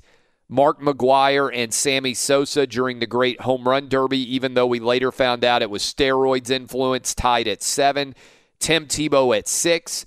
Peyton Manning and Tom Brady, the two faces, I believe, of the NFL's past generation, basically the last 20 years of NFL football, defined by Tom Brady and Peyton Manning. Michael Phelps at 4.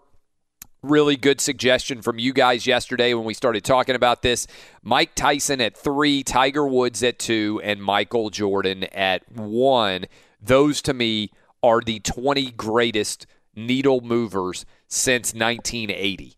If you run through that list, I think a lot of you will be reacting to that. Other nominees that I think make sense, and you can always reach out to me at Clay Travis. I try to keep up with my mentions, run through, scan through them pretty quickly on a regular basis. I think you can argue that I should have Dale Earnhardt in here, potentially Michael Vick, Deion Sanders, all three of those really good nominees as we continue. Maybe a Carl Lewis back in the day for what he was able to do at the 84 and 88 Olympics. All of that, we talked about it. I'll bring in the crew. We're going to talk, by the way, to Petros Papadakis, AM 570 Sports in L.A., as we do every single Tuesday morning. But we talked a lot about this, Danny G. Any further thoughts on this? I mean, this is a pretty awesome list, I think. We did a pretty good job. I brought in a lot of different thoughts. You can maybe quibble with the order in which people are on this list. Yeah. But I think in general, these are 20 of the guys and girls who would make people come off their couch, go grab their remote, change the station, pay attention to what they're doing if you got the opportunity to do so. Yeah, and as we said earlier in the show, it's nice that you included Wayne Gretzky. Of course, a statue of him in front of Staples Center here in Los Angeles. We'd like you to move Bo Jackson up. I think there's an argument that Bo Jackson should be higher. And yes. This is one of those guys and I grew up as a huge Bo Jackson fan. I would love to see Bo Jackson play now because I feel like the excitement level that he would provoke as both a baseball and a football player would be different level. Some of these guys became iconic because you didn't even see them that much. Clay, as a little kid, I was at that Cincinnati Bengals playoff game. When he got his hip yes. yanked out of socket. As a little kid wearing a Bo Jackson jersey, him and Marcus Allen were my two favorite players as a little kid here in Los Angeles. And talk about taking the wind out of the sail. You could hear a collective groan from the Coliseum when that happened. The other thing that stinks, Clay, think about it now and the advances that medicine and that we've made with surgeries and everything else. That injury, Bo Jackson would have been out for a year and could have been back to being himself. Back then, it ruined him. There was no way of coming back. He was able to mess around with baseball a little bit once he healed and had the hip replacement, but there was no way he could play football. Nowadays, he might have been able to play a little bit. Yeah, I don't. Didn't he rip an artery or I don't know what it was? Well, I guess they dealt with the injury they had problems dealing with it. Yeah, I think that's bleeding. Probably. Can you think of in the last 30 years? Let's say so. Basically, going all the way back to let's say 40 years, even going all the way back to 1980. Can you think of a more devastating injury that we basically, and I know, like, look, in the 60s and the 70s, you can name a lot because modern medical technology was nowhere near what it is now. But can you think of a more devastating injury to sports fandom in general? Because you contemplate what Bo Jackson would have been able to do. I mean, look, the guy would have played baseball forever, right? I mean, he would have been, I think, a Hall of Fame caliber baseball player. Yeah, for sure. Even after his football career ended and he just went back to playing baseball full time. Can you guys think of a more devastating injury? I mean, just the ones that look more gruesome, because what surprised everybody about that Bo Jackson injury was that it didn't look that bad when it happened. He just was kind of dragged down from behind. So even being there in the crowd watching it, it looked like, yeah, he's hurt, but it didn't look like a career-ending type injury. I can't even think of an injury that has stripped away the joy and excitement from sports fans anywhere near that level. There may be one out there that somebody can think of. I tend to think of that Bo Jackson injury for my life as a sports fan, the worst injury. Now, look, there have been guys who have died young, right, who have been in accidents that are much more severe than just getting injured on a field of play. But in terms of in a game, an injury that takes place, I can't think of one happening to a better, more iconic player than what happened to Bo Jackson. Because what was he, like 28 or 29 when that happened? I mean, he was still look up how old Bo Jackson was when that injury happened, because I think he was still pretty young. You know, I mean, he was not that old of a guy to have that injury happen to him. I want to say that happened in like 89, if I'm not mistaken, something like that. I think it was a 1980s era injury, maybe 90. And he would have still had so many years of incredible play to come. And instead, that just like comes in and totally zaps him out of being a big-time playmaker back in the that happened. How old was he? It was January 13th, 1991. He was 28. 28. I mean, think about it. In baseball, 28 is nothing. I mean, he would have easily played all the way up. I think there's no doubt that Bo Jackson would have still been playing baseball, I bet, in 2000. I think that if he had not gotten injured there, he's probably still playing in 2000. And so it's amazing to think about what his legacy would be. Now, he's one of the great, unbelievable athletes of our lives, if you're around my age or even younger. But to think about what he could have been. Yeah. And I was saying earlier, like some of these guys early on the list, in the early 80s, some of these guys became legends and you didn't even see them that much. Nowadays, you see every athlete, everything that they do, every game that they're involved in. Mike Tyson is like a tiger that you don't really see. Like you hear rumors about him, but he's like this guy in the underbrush in the jungle. Every now and then he just pops up and kills somebody, and then he disappears again. There was a legend and a mystery associated with Mike Tyson that I don't think we've seen associated with an athlete in a very long time now, because we know so much, because we can see everything about them. Mike Tyson's on HBO, still a relatively new cable network, late night fights, and you kind of see these highlights. And if you see highlights, remember, there's no YouTube. Like, it's like a flicker. I mean, he was a legend before you even saw him. The video game, everything about Tyson, there was a mystery to him. I don't know that we still have those enigmas, that we still have those mysteries today in the world of sports, because every athlete is so dissected and we see everything. You know, like imagine Conor McGregor, for instance, who's nothing like Mike Tyson, but is a draw. Every little thing that Conor McGregor does, we see. When he has that moment in the tunnel and he throws the thing into the bus and he gets charged with a crime and everything else, though there's a video of that. Mike Tyson got in a street fight with another heavyweight fighter in New York City. I think it was like in a lingerie store. Can you imagine what that video would be like? Because somebody would have been in that lingerie store if Mike Tyson were around now. I think it was Trevor Berbick or somebody like that. They just ran into each other in a lingerie store. I think I'm correct about that, in the 1980s. And they just got in a full-on fist fight in the lingerie store. TMZ would have that video up immediately. We would all see it. But you just hear this crazy legend. You're like, Mike Tyson, this madman, he's just hanging out in New York City. Was it with Mitch Green? Maybe Mitch Green. Okay. Is that what they're saying? Was it in a lingerie store? I just Googled it really quick, and it says Mike Tyson, Mitch Green street fight. But a street fight. Imagine the heavyweight champion of the world getting in a legitimate bare-knuckle brawl street fight. And I think it was like at a lingerie store in somewhere in New York City with another heavyweight fighter. Like, how in the world did that happen? That story would be everywhere. We would do 3 hours on the heavyweight champion of the world getting in a bare-knuckle brawl fist fight outside of a lingerie store. And that's just kind of this story that's just floating out there about Mike Tyson. Yeah, it says it was before dawn outside an all-night clothing store in 1988.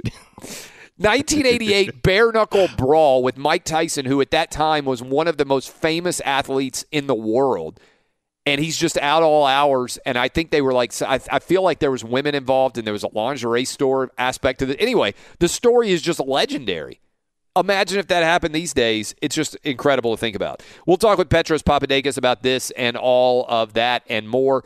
He joins us every single Tuesday. He'll be on with us next. I am Clay Travis. This is Outkick the Coverage, and you are listening to Fox Sports Radio. Welcome back, Geico Outkick Studios. Car shopping can be confusing with terms like dealer price, list price, and invoice. TrueCar shows you what other people paid for the car you want so you can recognize a good price when you're ready to buy a new or used car. Visit TrueCar to enjoy a more confident car buying experience. That's Petros Papadakis' walk-up music, Taylor Swift. But is he actually working this week? Does anybody know? Well, the Petros number, a lot of you have it out there, the Textoso line. You can blow him up. Usually he's ready to roll on Tuesday mornings. I hope he's okay. I hope the old P is okay. Maybe he's on vacation. I don't know. This is a very popular week for vacation before football really gets going. So we will see whether Petros Papadakis is out there responding to the bat signal. I texted him the phone number. He should be good to go. In the meantime, there are a couple of other stories that we haven't hit on very much that I will dive into here.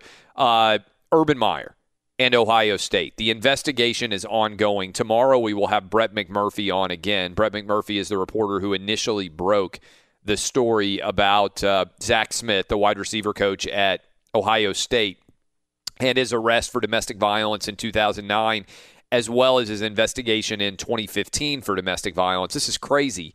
In 2013, he was also arrested for a DUI. So at this point in time, I don't know what's going on with the decision-making at Ohio State, but you had a situation, I mean, just kind of run through this with me, where in 2009, you have a guy arrested for domestic violence. In 2013, he gets arrested for DUI. In 2015, his wife texts your wife pictures of him allegedly beating her up, and you keep him employed all the way until 2018 when all of these pieces of evidence go public. It's a really strange decision-making by Urban Meyer. I don't understand it at all. And this is the latest, as we talked with Dan Wetzel in Hour 2, of the messes that have surrounded the Big Ten. For a long time, the Big Ten sold itself as a conference that did not have the same issues that the SEC had. And almost all the issues the SEC had were with basically paying players. And I've told you before on this show, I'm over caring about guys getting paid, over caring about cars and apartments and everything else. Everybody's making a lot of money off of college athletics. I don't have a problem with a guy getting a little bit more money for his talents. And the example I always use here is the concept of improper benefits, I think, has taken root with college basketball and football fans, and I think it makes no sense. You have to go back and examine this. Improper benefits is a phrase that I don't think should exist, because what it basically is pay for your talents, which is another way of saying capitalism. Everybody's goal in capitalism is to make as much money as you possibly can, regardless of anything else, right? As long as you're behaving in a legal fashion. And so I don't care at all about that. And the analogy I always use is if you were a kid majoring in chemistry and you had a chemistry professor who realized that you had a great talent, but you were a poor kid and you were on scholarship for chemistry or biology or any subject that you're in college for, And as a result, your scholarship restricts you to maybe you get meals and maybe you get room and board, but otherwise you have almost no money in your pocket to be able to do anything outside of go to class, get your books, and come back. If you had a chemistry professor who called you up and he said, hey, if you could come by and you could cut the grass and I've got some brush, if you could work on it there, I've got some yard work that you could do. And if you came by your chemistry professor's house and you did all that yard work, and at the end of that yard work, he gave you $100 or $200, more than you deserved, but something you did work for him, and you got more money than you deserved. And he lets you do that once a month, let's say. And as a result, you ended up with hundreds of extra dollars, which allowed you to take out a girl to a movie. It allowed you to occasionally go to a fast food restaurant and get food outside of the school cafeteria. You might well name your kid, your firstborn, after that chemistry professor. And if you came back someday later and you had founded an incredibly successful company, you might endow a brand new chemistry department and give that guy's name on it for what he did for you. And everybody would stand up and they would clap. If that happens in college football or college basketball, it's called an improper benefit, and the guy is not eligible to play football or basketball. How stupid is that? So that's my angle in general on the stupidity of that angle. So I don't get that worked up. When we talk about scandals in college football and college basketball, I don't get that worked up on issues such as those. But when you look at the Big Ten East right now, Kevin Wilson fired at Indiana for mistreatment of players. Rutgers has had multiple coaches fired for serious mistreatment of players. Penn State, the whole Jerry Sandusky mess. Michigan State, Larry Nassar, and everything that surrounded that awfulness, which they're going to settle for $500 million. You've got Ohio State with the wrestling scandal going on right now and everything surrounding it, okay? You have also got, on top of the Ohio State scandal, everything about what Urban Meyer did and what Urban Meyer knew.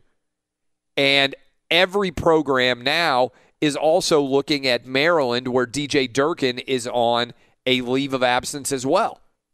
The entire process is as ugly and sordid as we have ever seen in college athletics, and the Big Ten used to sell itself all the time on this idea that they represent everything that's good in college athletics. Instead, they have come out and they have made the argument that they, right now, are in a fundamentally better place than anybody else. And I don't know why it is. I don't know if it's fair or foul to say there's some sort of connection between all of these major scandals. We're talking about ugly, ugly situations, from Penn State to Ohio State to Michigan State to Maryland. We're talking about deaths. We're talking about criminal actions that are associated with the athletic departments. Maybe it's just a coincidence that all of these things arise at the Big Ten at the same time. Maybe it's something that is rotten in the Big Ten. I don't know the answer. Potentially it's a coincidence. What do you think, Doug Gottlieb? Is it a coincidence, or is it something that is more to the root of the Big Ten in general? I think most of these are coincidences. I think the Michigan State thing is scary. It's, we all concern ourselves with somebody puts your daughter in the care of a doctor, and he does things to which, the parents were in the room with some of this stuff. The Maryland stuff. I know you're going to have Petros on in a minute. You can ask him about crazy stuff that strength coaches do. This one feels like whoever the trainer was, the athletic trainer was, didn't properly care for the kid or identify the problem. And then the Ohio State thing is, I didn't know, listen, if you don't report that you have a DUI to your boss, you should be fired immediately. So I think it's a rare set of coincidences. I was driving, I was listening, and I just wanted you to know that the analogy you gave to the chemistry professor, which sounds like a great tale, a relationship between a chemistry professor and a kid, is not a violation.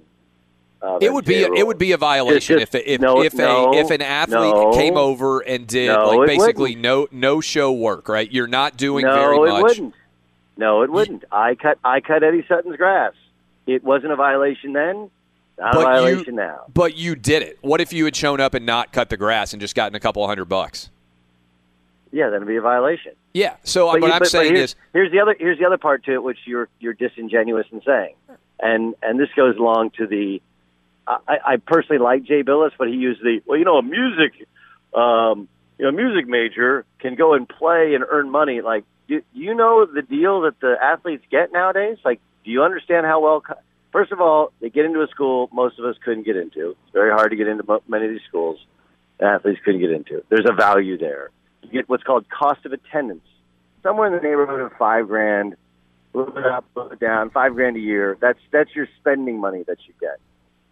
When you get to campus and there's nobody else there, you usually have a training table. And if the training table is not open, you get per diem, you get money to go and eat.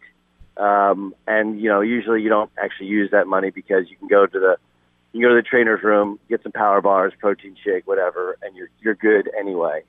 So, and then if you come from, some sort of menial background, you can get a Pell Grant as well, which is in the neighborhood of $6,000. So, in addition, it's not in lieu of, this is in addition to your scholarship check, to which, again, dorms don't exist anymore. Now it's apartments. You can eat on campus, to which you have food courts and you use a card that's already taken for. You're using an analogy that one is actually legal. You can work up to $2,000, whatever. You can work for your coach. You can work for a professor. All they have to do is do it the right way, sign it. But the idea of giving a kid some side cash, some side hustle money, that's no different than any place of work you're not supposed to give somebody money on the side. Yeah, but do you think if you had a great game at Oklahoma State and you're walking out and you guys just beat OU, right? Yes. And some guy gives you $200 in cash in the famous handshake, right? Yeah. And somebody gets a picture of that, or there's a video and it's clear that happened. Or let's say you are Todd Gurley and you decide to sell you sign your bowl game jersey and you decide to sell it to a guy, or even what we just saw with North Carolina, they give you some exclusive, unique shoes, and you're like, well, these are my shoes, but I would like to sell them. You think I should miss games for that? Somebody gives you a gift, and you sell them? Come on, man. I don't know. I think there's lots of people out there somebody gives you a gift and you sell them, and you're North Carolina, which is a borderline Ivy League school. You couldn't get into on your own. I couldn't have got into North Carolina on my own, although most of these kids couldn't. Okay, so you get into school, they give you all the best Jordan gear, you get exclusive shoes, and you're going to sell them. You don't need the money. You already get cost of attendance money. You already get per diem. You already get the best dorms, the best. I think where do you draw the? It's one of those things. Where do you draw the line? You already have the money. Everybody, the whole purpose of capitalism is most people in America today have enough food and have a roof over their head, right? Correct. So the reason why we work is to get a better house and to get a better car and to have the purpose of capitalism is if you work harder, you get more, right? And so when you say you already have, I don't think that's a very good argument. But to me, and you have a possession, I think there's a lot of people out there who have regifted a gift, right? You get something and you're like, regifting a gift is legal, okay? And regifting a gift is not terrible, right? You get something for your wedding day and you're like, you regift it, okay? I did get a used plate for my wedding day at one of my wife's friends. But here's the question. But selling a gift is different. You did that. But what are you protecting from? Here's my argument from the get-go. I don't understand. So first of all, my bigger flaw with the NCAA is not with the NCAA. I think there should be no age restrictions on guys being able to go pro, right? So I think if you want to go pro at 18 years old and you are LeBron James or whoever you are, you should be able to go straight to the NBA. And I think that would clear a lot of the quote-unquote improper benefit mess up because there's a relatively small number of guys who have infinitely more value, the DeAndre Aytons of the world, that have a substantial value well in excess of what their scholarship is. But having said that, before you and keep that train of thought, just so you know, You can go professional right out of high school. You can actually go right to the G League if you prefer. Yeah, but you make $40,000 a year. Okay, but you don't want to, listen, if you don't want the job, it's okay. And it's a one-year job. You prove yourself, you get drafted, you be first-round draft pick. Yeah, but I'm saying if you have a multi-million-dollar value, you should be able to unlock a multi-million-dollar value once you're 18. If the players truly had a multi-million-dollar value, they would be able to go to the G League and command a shoe deal. They can't, because the value is actually attached to whatever to the promotion from the school that they play in. That's the truth. It's the God's honest truth. Is there's a ton of value that schools give away, so that you'll play under the school's likeness. Like, it actually works the other way. The school has the value, and if you don't believe it, do this: open your phone lines, ask anybody who they can name, have them call in from. You're on all over the country. Have them call in from Tennessee. Name one college football player in the Western United States. Maybe Bryce Love. That's it. Like, the kids their name isn't actually valuable. Their name is valuable because it's attached to the school, and the school promotes them, and then we're like, oh, I like that guy, and then he becomes a pro. It's no different than the process of when you're a regular student.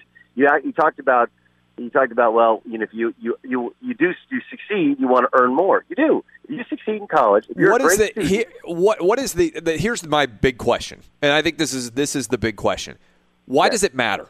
Like, why does it matter to if you like, and you're correct. Look, I mean, Kentucky basketball, the fans who root for Kentucky, it doesn't matter who has Kentucky written on their chest. They're going to root for them, whether it's John Wall or Scott Padgett, right? Like, whoever the guy is who's wearing the Kentucky basketball uniform is going to get rooted for.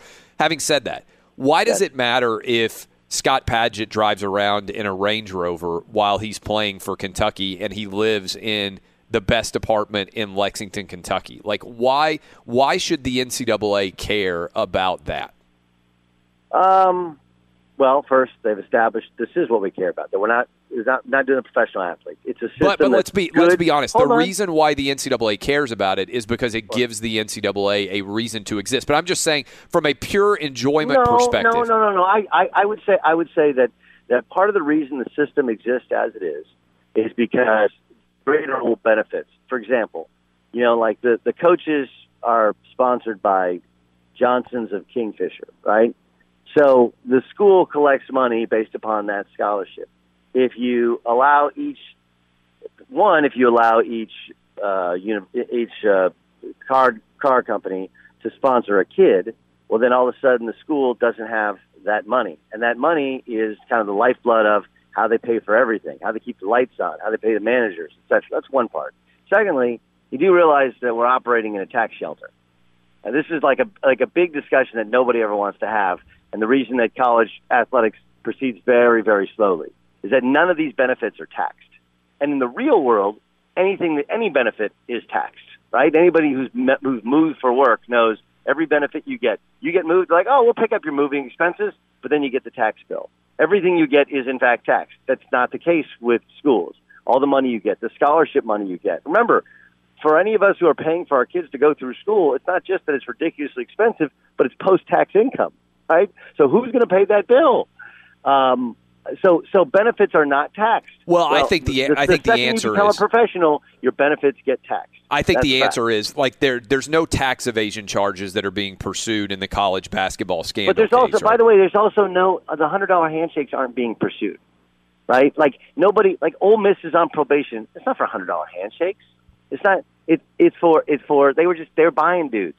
Everybody knows they're buying dudes. That's how Ole Miss suddenly had 3 top 5 classes in a row. Come on, man. Like what? But what I'm taking the next step for is, why does it matter? Like, you can argue, okay, well, that's money that would otherwise go to the university, but by and large, if a guy has got, by and large it matters. By and large it matters because that's not what we're in it for. You're in it to go and play. I think in theory that is true, but if that were really true, I mean, like, every year there are lots of guys who go to the NFL Combine and take the Wonderlic and test borderline subliterate, right? Like, they've been eligible for 4 years in college. And so, look, I'm fine with, if you say, hey, the student-athlete experience matters, then I think everybody needs to, like, if you're going to get a scholarship, then you have to take, your SAT, in a public venue where everybody can see it. You have to pass like a test at the end of 4 years to demonstrate that your education has actually been attained in some way. Yeah. To me, what we basically got is we've created a default. It makes sense for the NFL, right? They get a free minor league system. The NBA gets a free minor league system, and the colleges Hold on, but you act as though the players get nothing in return, and what they get. I mean, let's just be honest. Those same kids that the small group of kids, and it's a very small group that you're talking about, are subliterate or whatever. Those same, if left on the street or if left in minor league sports, they're left with nothing. And instead, not only do they get a college experience, but we know the real value to college is the people that you're around, the relationships that you create. And that's what sets you in place for the rest of your life. I would like to see a study, and it's a good question, and we got to go to get an update from Eddie here. But I would like to see a study, and it would be a very good study for college basketball and college football players who start in college and don't go pro, right? Which is the vast majority of them. How much difference does it make for their income because a huge percentage of them never graduate? I'll tell you, you got to go to it, okay? But I use this all the time with Nick Wright. I didn't take a broadcasting class a day in my life. Not a day in my life. You ask anybody, I started doing local radio. I played basketball overseas for 2 years. I started working for ESPN. And my first radio gig in Oklahoma City, I was making base 60 and into 75 and 80 after endorsements. And no one in radio does that locally when it's their first gig. And the only reason it is because I played at Oklahoma State.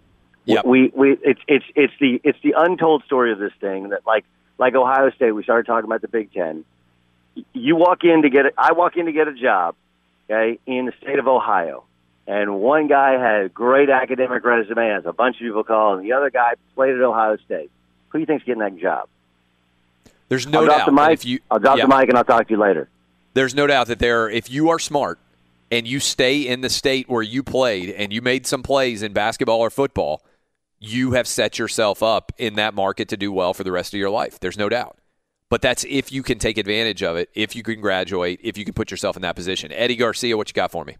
Let's give you a Geico scoreboard from Major League Baseball, where the A's beat the Mariners 7-6. Oakland is now 2.5 games up on Seattle for that final wildcard spot in the American League. They're also just 2 back of idle Houston for the top spot in the AL West. Braves sweep a doubleheader from the Marlins. They win Game 1 9-1, win the second game 6-1. Atlanta now has a full game lead on idle Philadelphia for the top spot in the NL East. Diamondbacks lose to the Rangers 5-3. Dodgers fall to the Giants 5-2. Arizona still has a 1-game lead atop the NL West on LA, and now also on Colorado. The Rockies were off, but they pick up a half game.